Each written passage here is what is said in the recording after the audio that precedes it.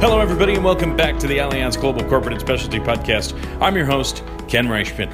On May 25th, 2018, the General Data Protection Regulation, or GDPR, will be implemented throughout the EU. So, what is the GDPR? Well, essentially, it's a set of rules and requirements aimed at protecting personal data held by businesses and other organizations. The implementation of the GDPR represents the biggest shakeup of data protection laws in the digital age. But after it goes into effect, what can businesses expect? Marek Stanislawski is the Deputy Global Head of Cyber here at Allianz Global Corporate and Specialty. And Marek, high-level, quick overview. Can you tell me what the General Data Protection Regulation, or the GDPR, is and why it's needed? General Data Protection Regulation is a way for the European Union to unify their data protection laws. And the most important word here is probably regulation, because that means that the moment that it comes into effect, it actually becomes a law in all the participating countries. It's not like a directive that is almost like a guidance for other countries to try to develop their own laws around it. No, this comes in hot the day that is introduced. It applies in all the countries. There is no grace period for everybody. This is basically a law that is standardizing all the data protection efforts around the European Union from the moment that it's live. And why is it needed is every country in the European Union had their own approach to data protection and privacy protection, and this is an effort to unify that, particularly to make it easier for the companies that are operating across multiple countries in European Union, so that they have one outline of requirements that they need to adhere to, rather than to try to figure it out for every country separately. And it's also good for the data subjects, because it gives them a very clear rundown of all the rights that they have right now. Wondering a little bit, what kind of businesses are in the scope of this GDPR, and how will this regulation impact their risks? Oh, that's a very good question. There is a lot of misconceptions around which businesses are included, and one of the main myths that I keep hearing is that it's only a certain threshold of employees and revenues. That's absolutely not the case. It also doesn't apply only to companies within European Union. It actually applies to every company that processes the data of people residing in European Union. It doesn't even have to be a citizen. It's a person residing in European Union. So it has a very broad application.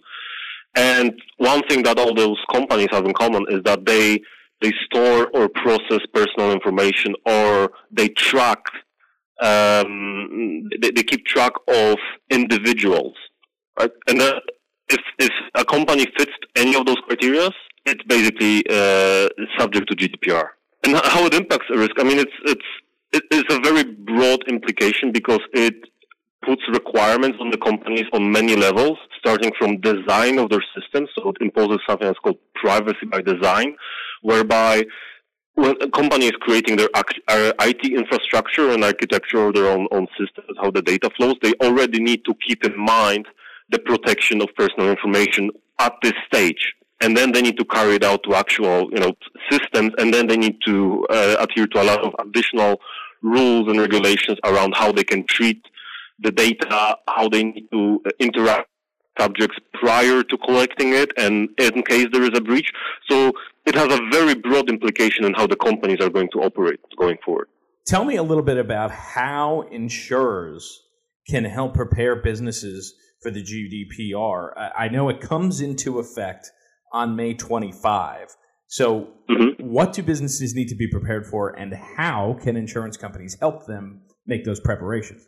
Primarily what we do is we engage in a dialogue with the companies, with the data protection officers or whoever is now representing that. The insurers have more expertise about the GDPR, so we are trying to educate the clients or talk about the potential risks around them. And then at the late stage, when they have a project of implementing, we can offer them insurance that is as part of the cyber coverage that helps them transfer some of the risks to the insurer, the risks regarding GDPR, as long as they're insurable.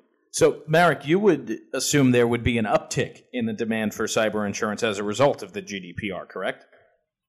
Well, you would assume that, but it's not as steep as people think. There is a general interest in the market, but since this is something that is relatively new in European Union, it's only the companies that have a lot of U.S. exposure and they understand what it entails in terms of litigation and potential costs arising out of a breach. Those companies are very interested in the insurance. But the companies that are based in Europe and operating in Europe, they don't really feel the danger yet. So that is one of the things that we're discussing with them. I mean, we're saying, well, these are the things that happened in the U.S. after the privacy regulations came into force over there. So we might expect something similar over here. So you might want to think about, after you've done your internal adjustments, you might want to think about insurance to help yourself protect from it. And some of the companies see the risk immediately, but for others, it takes a lot of time. It's definitely going to pick up after the GDPR comes into force, when the first fines come rolling in.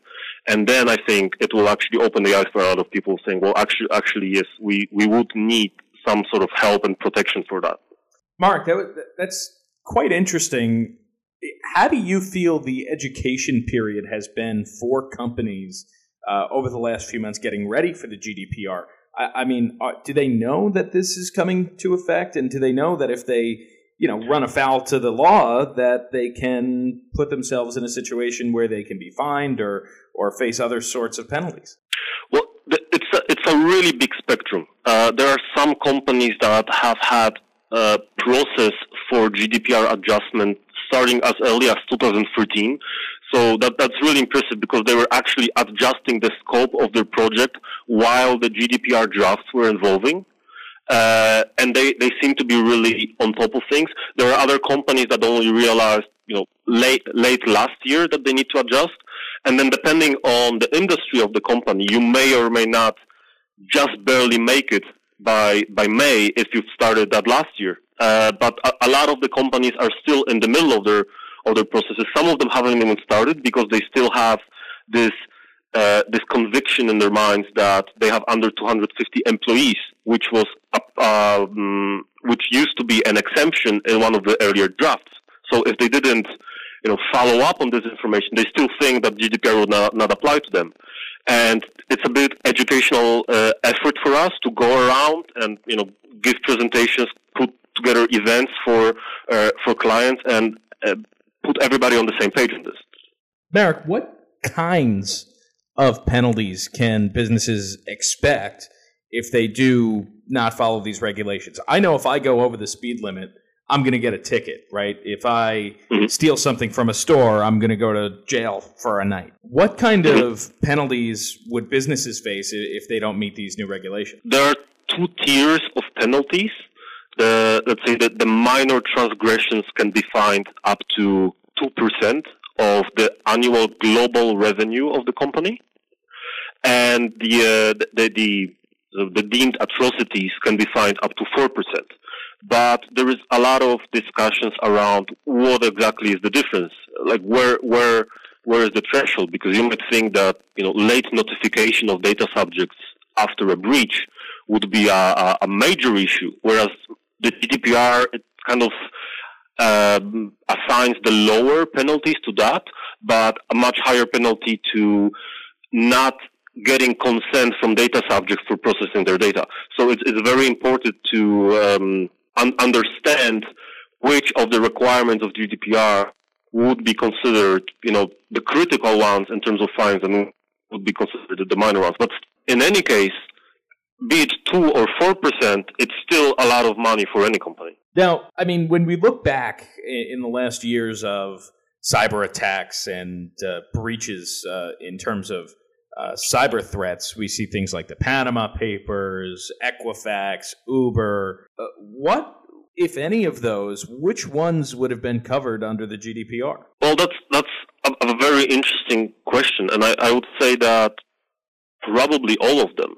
Not to the same extent and not under the same requirements under GDPR, but if you think about Panama Papers, Equifax, and Uber, all of them involved leak of personal information or information that are attributable to individuals.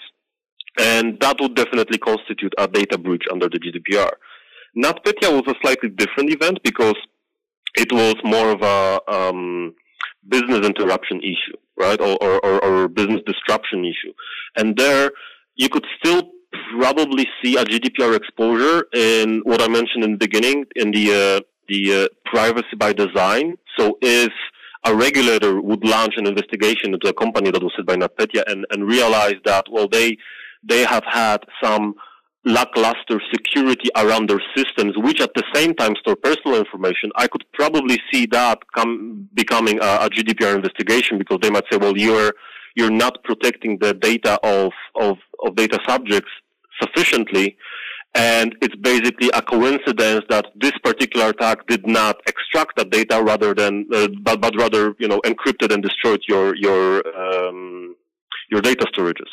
So I think that it's a very broad application, and one needs to remember that the investigation and the fines are not only regarding cyber breaches, but they're basically around not adhering to GDPR, which may or may not be the same thing. So you might have a data breach where GDPR has been adhered to, but you might have things like not granting proper powers to your data protection officer. That would still constitute a GDPR breach, but without an actual cyber event. One of the more interesting clauses that I've come across in the GDPR, and I'm sure many other people have as well, is this right to be forgotten clause. Mm-hmm. What is the purpose of that clause, if you can put it in layman's terms for us? In very short summary, that is, it's basically a contradiction to the statement that Internet never forgets.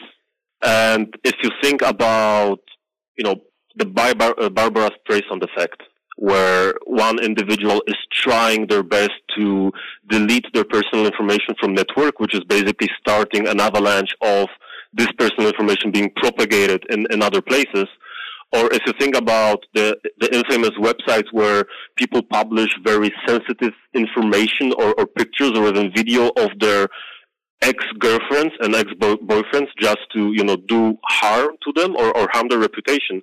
This is something that, as a regulator, you would say that it does not work in public interest to be able to do it. So the right to be forgotten is the granting an individual possibility of erasing evidence of something that happened in the past that would basically shed a lot of negative light on their lives. That is very important for individuals, but at the same time, it's very hard to implement for the companies, and they put a lot of efforts into being able to track all the data around an individual and being able to cleanse that out of their systems. You can read more about the GDPR and the effect it will have on businesses in the newest edition of the Global Risk Dialogue, which is now available for download on our website, agcs.allianz.com. If you have any follow-up questions, and believe me, so do I, Marek and I could have gone on for days. You can send us an email to agcs@agcs.allianz.com. Reach out to us on Twitter at AGCS_insurance or on LinkedIn at Allianz Global Corporate and Specialty. Also, don't forget, folks, to rate, review, and subscribe to the podcast on iTunes. The more ratings and reviews we get, the easier it is for others to find the show. I want to give a very special thank you to Marek Stanislawski for joining us on today's show. And for all of us here at AGCS, I'm Ken Reichman, and we will see you next time.